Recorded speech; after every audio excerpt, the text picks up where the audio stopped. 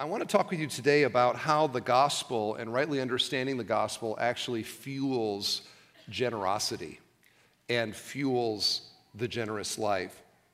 And I'd like to actually begin with the City Life Center because of, and to tell you a story from this week of how this, I think, is illustrated. So this fall, I reached out to a few of the local churches here that we have relationships with and set up a meeting at the City Life Center this past week with some of these leaders to just let them see what the ministry is and to introduce them to it. I think they were suspicious that I was going to ask them to financially support with their churches, the City Life Center, and they suspected rightly. That's exactly what I was doing. So anyway, they had never been there. They came. We met there in kind of a little commons area at our Gary campus. We had some coffee. We're talking, just telling the story. Ken was there and Dexter and telling the story. And as we're talking here through the commons comes these cute kids, right? And there's a volunteer and a staff person, and they kind of disappear into this room. They're going to do performing arts or whatever they're going to do. And it was just like, oh, look at them. There's the center at work. So we got up and we started doing a tour, and we go into this one particular room, and here's all of these children, and there's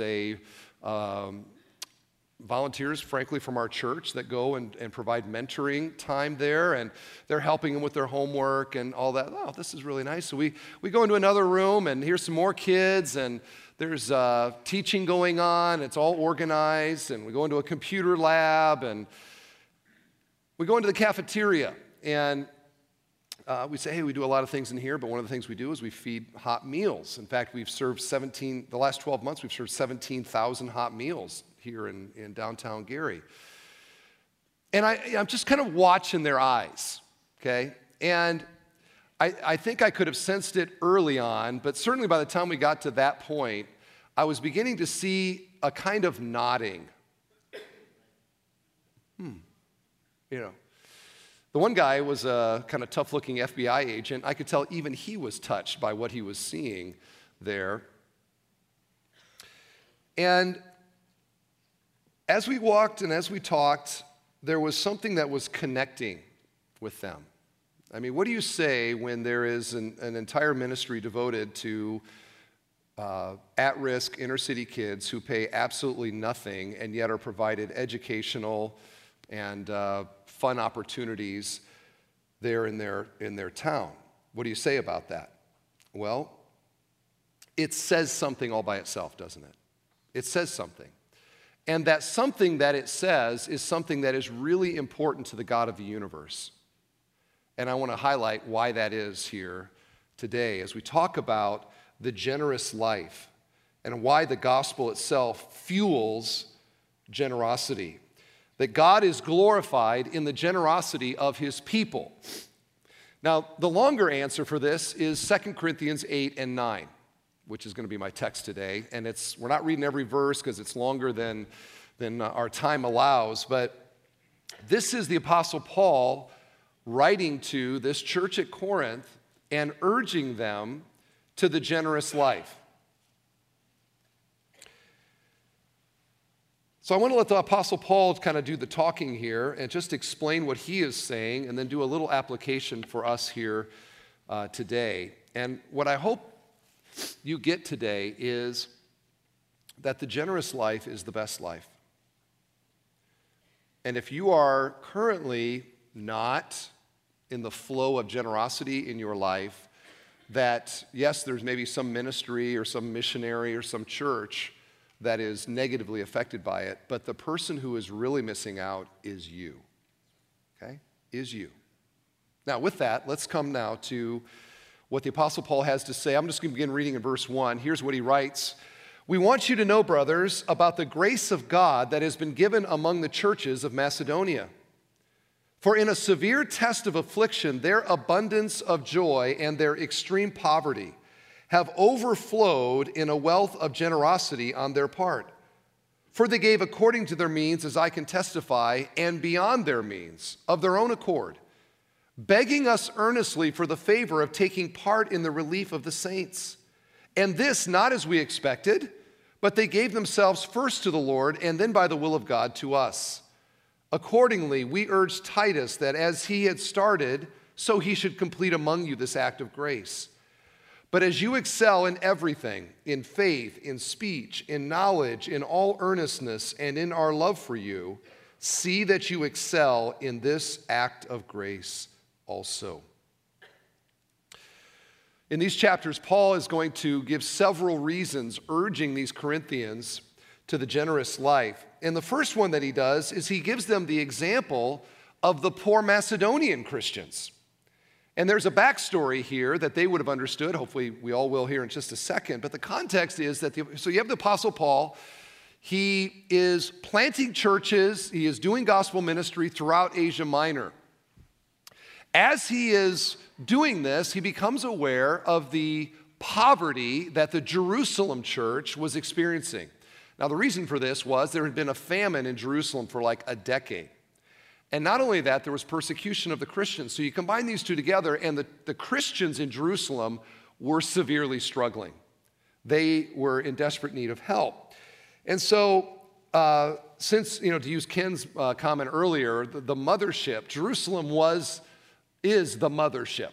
They were the church of Pentecost Day. They were the church that birthed all the other churches and sent out the apostles and others across the world.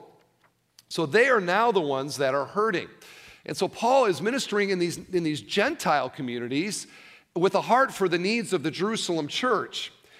He also was very, very concerned that the age-old bigotry and racism would somehow break the unity of the church. The Jews and the Gentiles, historically not getting along.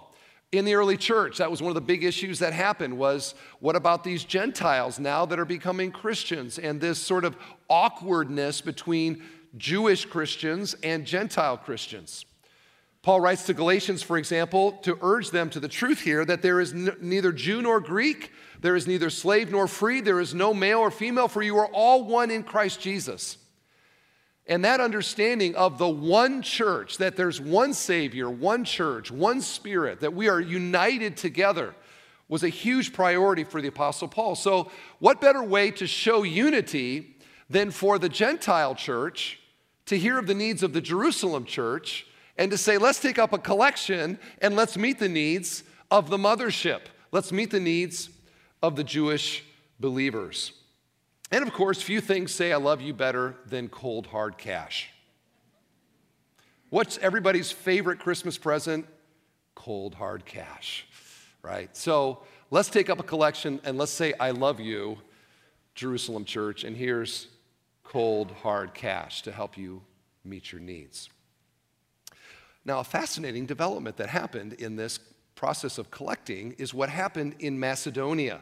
Again, in verse 2, regarding these Macedonians, for in a severe test of affliction, their abundance of joy and their extreme poverty have overflowed in a wealth of generosity on their part.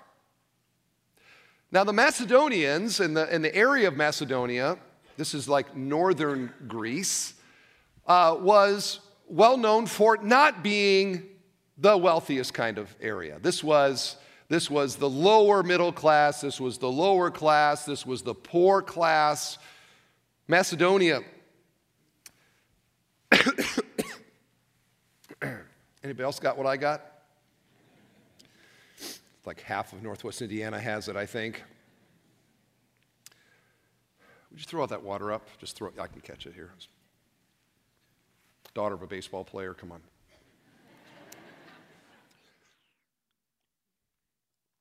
All right. So the Macedonians, Paul describes their situation as, notice, test of affliction and extreme poverty. So their personal financial situation, not good at all. And yet, when it came to this collection, he says that they gave in a wealth of generosity, that's verse 2, not a wealth of financial like generosity because they didn't have any money, but a wealth of generosity, the spirit behind what they were doing. They gave what they could, and even beyond what they could, beyond their means. And notice it says in verse 4 that they begged Paul to do it. They begged him to be able to give to the Jerusalem offering. Now, we take up a collection every single week here, and lots of ways to give, online, digital, blah, blah, blah. But in my 25 years of ministry, I don't recall anybody ever begging for the offering in the service. Okay, now we have some clapping and some joy and things like that we do, but I don't remember anybody ever, begging for it. Pastor Steve, can we give now? Now, come on! Signaling the ushers, right? Come on, man, let's take the offering. Been waiting all week for this. Please, please, let me give. I haven't seen that. Now, doesn't mean that we're not excited about it, etc. But you see that Macedonian spirit where there's such an eagerness to give, and yet they're the poor ones. That's the thing that Paul's highlighting here, is they're the poor ones. Begging. I was just imagining as I thought about that, if we were, begging for the offering in the service, people would look around and think, what kind of cult is this, right? What kind of nut jobs do we have in this church begging for the offering? And so Paul's writing now not to the Macedonians, he's writing to the Corinthians. The Corinthian Christians are the opposite of the Macedonian Christians financially. Okay, they are the rich Christians. These are the wine and cheese Christians of the first century. These are the country club Christians of the first century. Corinth itself was a very wealthy city. It was large, had key trade and ports and opportunities to make money. To this day, if you go on a tour of Greece, you're going to go to Corinth and you're going to see the remnant of some really massive buildings, all indicating the wealth of this city. So do you see what Paul's doing then here? Is he is talking to the Corinthians, but he's pointing to the Macedonians, and he is saying, hey, you rich Corinthians, look at what the poor Macedonians did, and the joy and the begging and the gladness that they had in the giving. And he's basically saying, so what about you? What about you? Now, here today, I know that if we opened the financial books of our church and saw the giving in our congregation, we would be deeply touched by the Macedonian giving that we have here in our church. And what I mean by that is, I know that we have widows and fixed income people that they got things they could be doing with their dollars, but they give it to the Lord's work. And if that's you here today, I want you to know and see in the text of Scripture that God delights in Macedonian eager giving. He's honored by it, and we praise God for you. The Lord knows. The Lord knows. Right down to those widows' mites, the Lord knows the heart behind the giving. But here is the interesting statistic, and all the studies show this, that the more people have, the less they give. Now, there are lots of exceptions to this, okay? But by and large, the more people have, the less they give. And you could say, well, why? That seems sort of counterintuitive. It seems like if you don't have very much, you wouldn't give that much. But if you have a lot, you would give more because you would have more to give. But somehow the opposite happens. There's something in the human heart that when it comes to money, we get funny, okay? There's a little funny thing that happens. And the Corinthian types are not necessarily known for Macedonian generosity. And that's where the Macedonian generosity challenges the Corinthian Christian to follow in their example. And that's what Paul does here in these verses, is he begins with the Macedonians and says, hey, look at them. Look what they did. And they don't have near as much as you do. Now, the second thing that Paul does here is he says, if the Macedonians don't move you and that's not enough for you, well, then let's talk about Jesus. And that's what he does now in verse 8. Look what he says. I say this not as a command, but to prove by the earnestness of others, Macedonians, that your love also is genuine. For you know the grace of our Lord Jesus Christ, that though he was rich, yet for your sake he became poor, so that you by his poverty might become rich. So the second example now is the incomprehensible generosity of Jesus to us. And he highlights now the story of Christ. And he says, hey, just take a moment about the richness of Jesus prior to the incarnation. Okay, so what was it like for Jesus, Son of God, pre-incarnate, dwelling there? All glory is his. He's the creator of the world. The earth is the Lord and the fullness thereof. So the whole world is his. So when you think about, okay, what is the category of Jesus' wealth? It's incomprehensible, isn't it? I mean, what do you say about that? And it's not so much primarily his financial wealth, it is the fullness of his experience as the Son of God, the glory that is his, the honor that is his. Okay, so though he was rich, yet he became poor. This is incarnation, okay? Incarnation. He became poor. This is the humiliation of his experience. I could use a Kleenex, babe, too, if you throw that box up here. All right. We'll have a pharmacy up here soon. Wish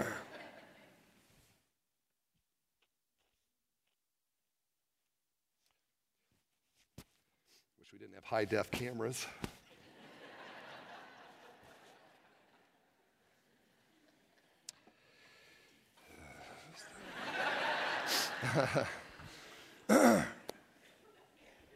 All right.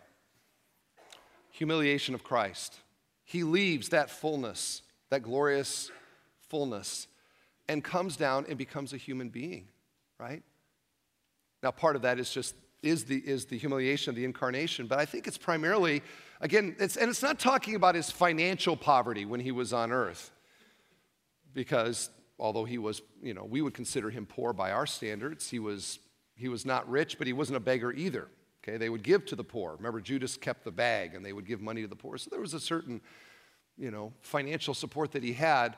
But it's not about that, okay? It is about his experience when compared to what he had in eternity past. The experience of being Jesus, of the sufferings of Christ, that Passion Week and the experience, the betrayal and the disloyalty of his friends, and obviously the beatings and the scourging and the cross, all of that is in there. But then you add on to that him bearing sin, him dying in our place, that atoning work that he did for us as he bore our guilt, and then ultimately death itself. The Son of God dying is, talk about poverty of experience. That qualifies, especially when you compare to what was his in his glory. So think about, if the Macedonians don't move you, think about Christ and his generosity to us. That's the point. So generous to us. Aren't you glad Jesus didn't tithe to us? He gave it all. A 10% salvation, okay, 10% of your sins are forgiven and the rest of them you're going to go to hell for. No, he gave it all so that we might be rich. And the result is that we, the spiritually impoverished ones, we're the spiritual Macedonians, we are suddenly ushered into a fullness of experience now and forever that we don't deserve. We're the bankrupt ones, but now in the scope of what God has given to us now, we're unbelievably rich. And that rich is not necessarily financial. It is primarily the fullness of our experience of knowing our sins are forgiven and that we're children of God and that we have this relationship with our Creator. Not to mention, when we die, we step into eternal life and eternal rewards and the experience that is ours forever in a glorified body as we will live in eternal bliss with our Savior and everybody else that follows Christ forever. And all of that is one-way love from God. We don't deserve it. He gives it to us. It is his generosity to us. And that's what real riches are. The spiritual, the relational, the eternal. And that's why in this world there are rich poor and there are poor rich. Okay? So the rich poor are those that are materially successful but spiritually bankrupt. The rich poor are those that are materially whatever, it doesn't matter, Bill Gates or whatever kind of wealth, but spiritually bankrupt. This is the story of Jesus told with Lazarus and the rich man, where you had this rich man and Lazarus sits outside his door and just eats the scraps that come out of the door of the rich man's house. But they both die, and the rich man goes to Hades and Lazarus goes to heaven. And it's not because he was poor that he was saved, or the rich man was condemned because he was rich. It was because in this world, Lazarus was a believer and the rich man was not. So Lazarus was the poor rich. I'm sorry, he was the rich poor. I'm getting backwards. He was the rich poor. But Lazarus was the poor rich. Living for the right kind of riches is the constant appeal of Scripture when it comes to our relationship to money. To not live for it, to not love it, to not see my identity in it.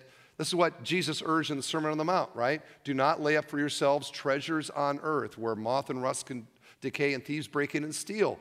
Lay up for yourselves treasures in heaven where moth and rust cannot destroy and thieves cannot break in and steal. Where your treasure is, there your money will be also.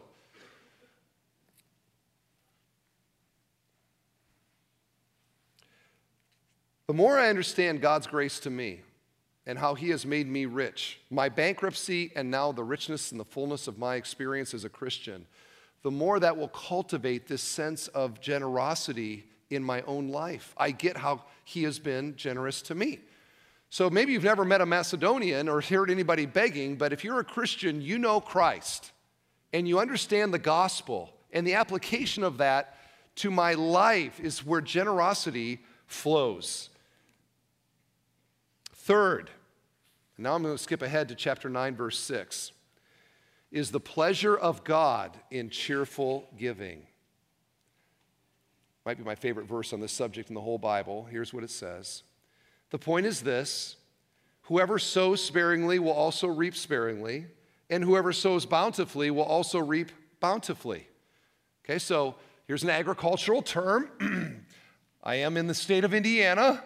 We are all familiar with cornfields and farmers, at least tractors, right? So we drive by these, maybe you did on the way here, came from DeMott especially, but other places as well.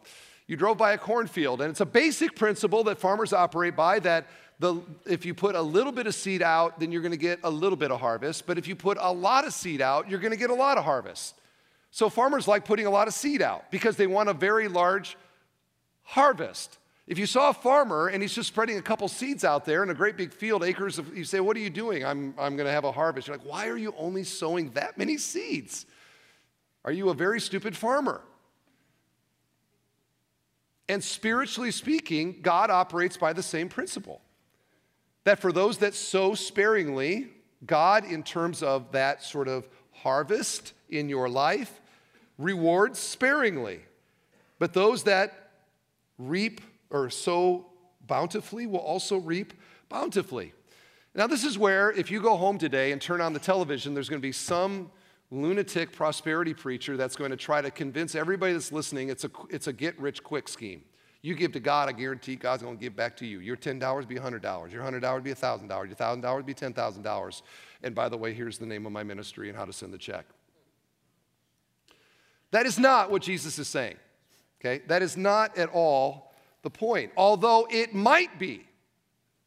God can do that, and I think that He does that sometimes. He blesses those that are generous to His work so that they can continue to be a greater blessing.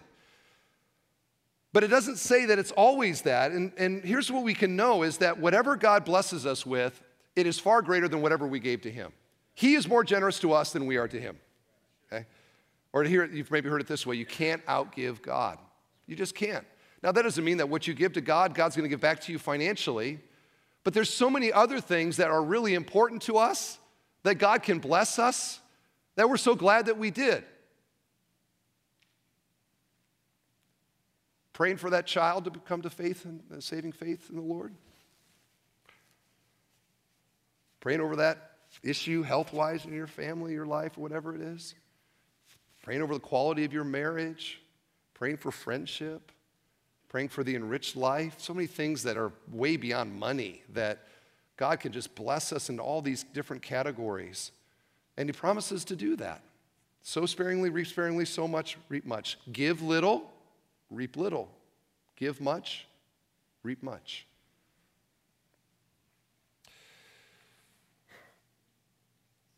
Giving is a command. But Paul here appeals, and this is what I love about this verse. He doesn't appeal to the command or the duty. He appeals to the heart and to love, or what we call around here an opportunity. Look at verse 7. Each one must give as he has decided in his heart, and not reluctantly or under compulsion, for God loves a cheerful giver. God loves a cheerful giver. I take from that he's a little less excited about the non-giver or the no-cheer giver. Why? Because our happiness in giving is what turns whatever we are doing, whatever we are giving, it turns it from a duty into an act of worship. And that's what God loves, is when it flows from our heart with gladness. Or to say it this way, it ought to feel different writing the tithe check versus writing the tax check.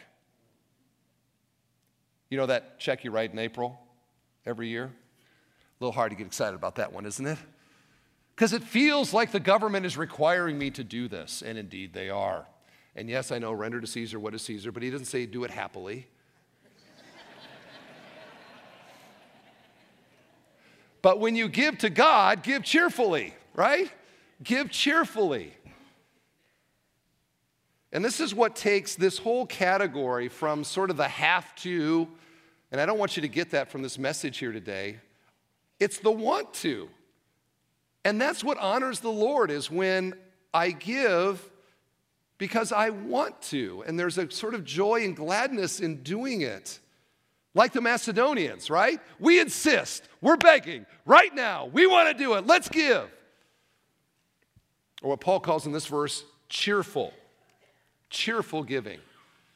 What is an opportunity when what I have to do is what I want to do? And giving ought to be that for us.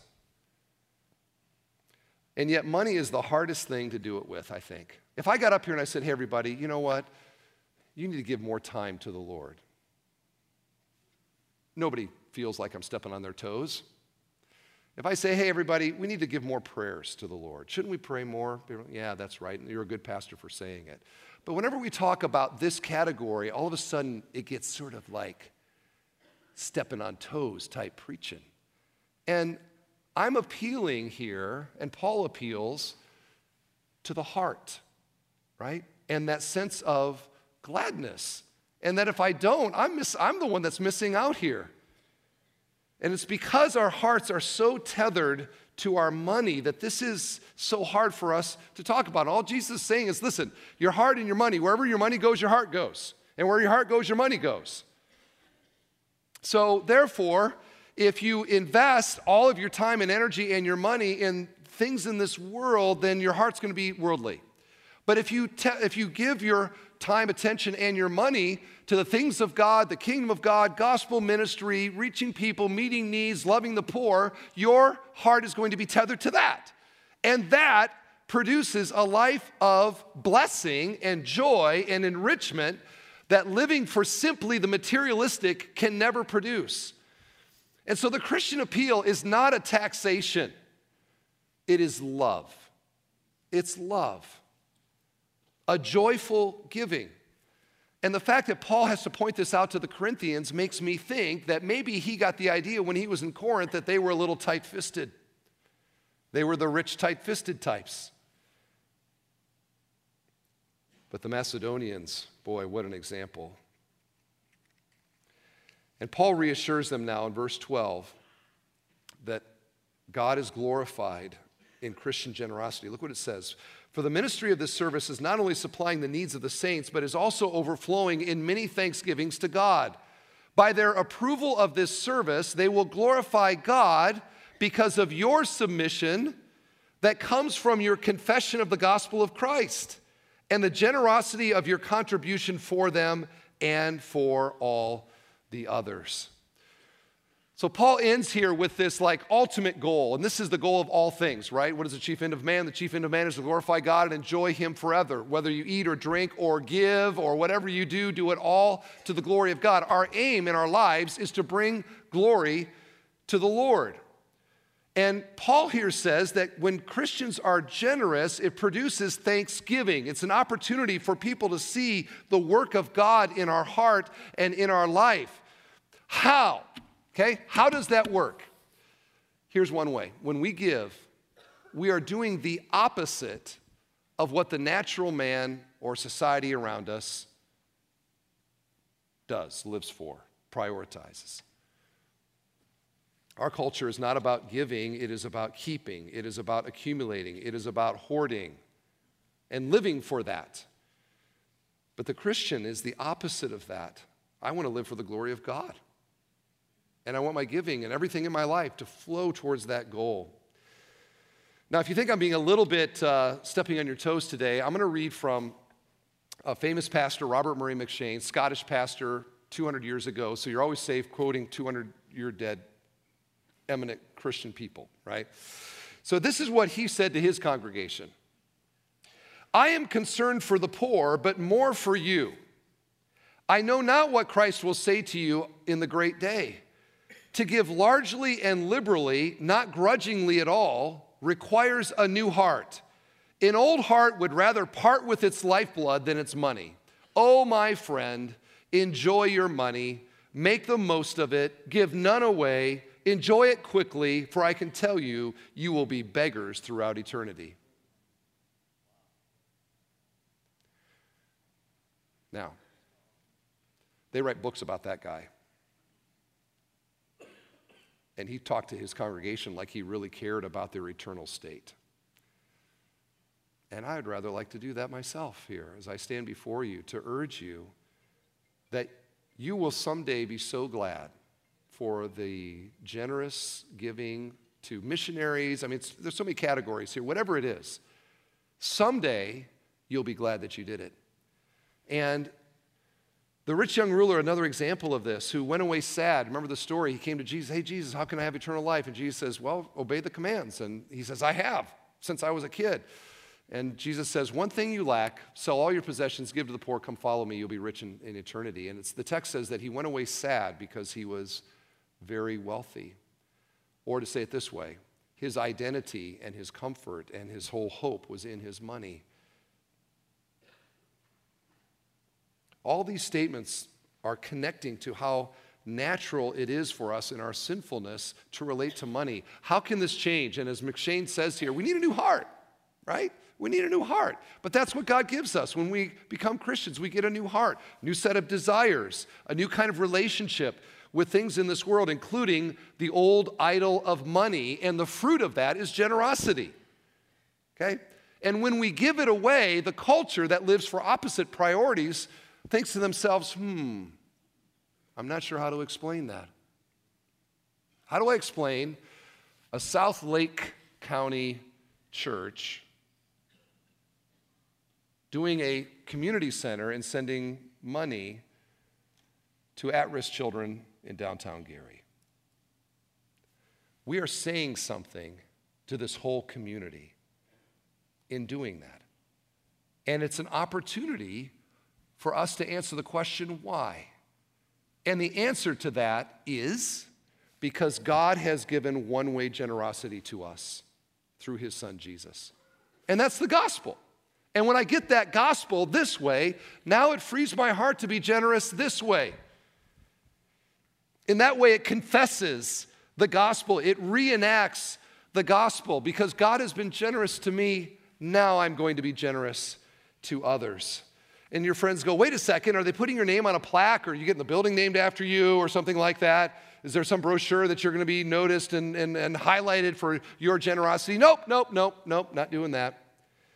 It's because Christ has changed my life.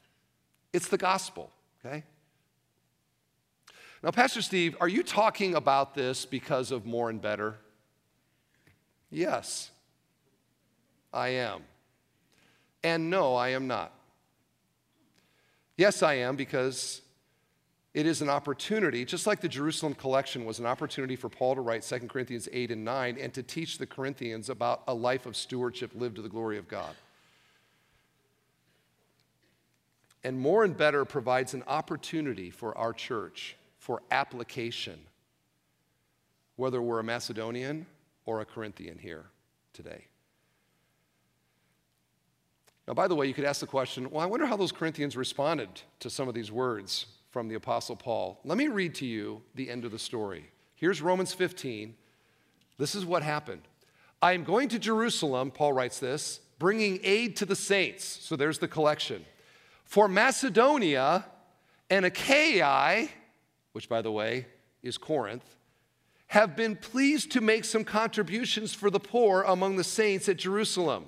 And notice the final words, for they were pleased to do it. You know what happened? The Corinthians got that letter. They responded by giving to this collection, and the needs of the church in Jerusalem were met. And I just think, let's let that be our story here, right? Let's let that be our story here. Faithful stewarding of the resources that God gives to us, understanding the gospel of Jesus' grace and generosity to us, flowing out in cheerful, glad-hearted giving to the kingdom of God. So honored to give it to the King. To him be all praise and glory. Amen.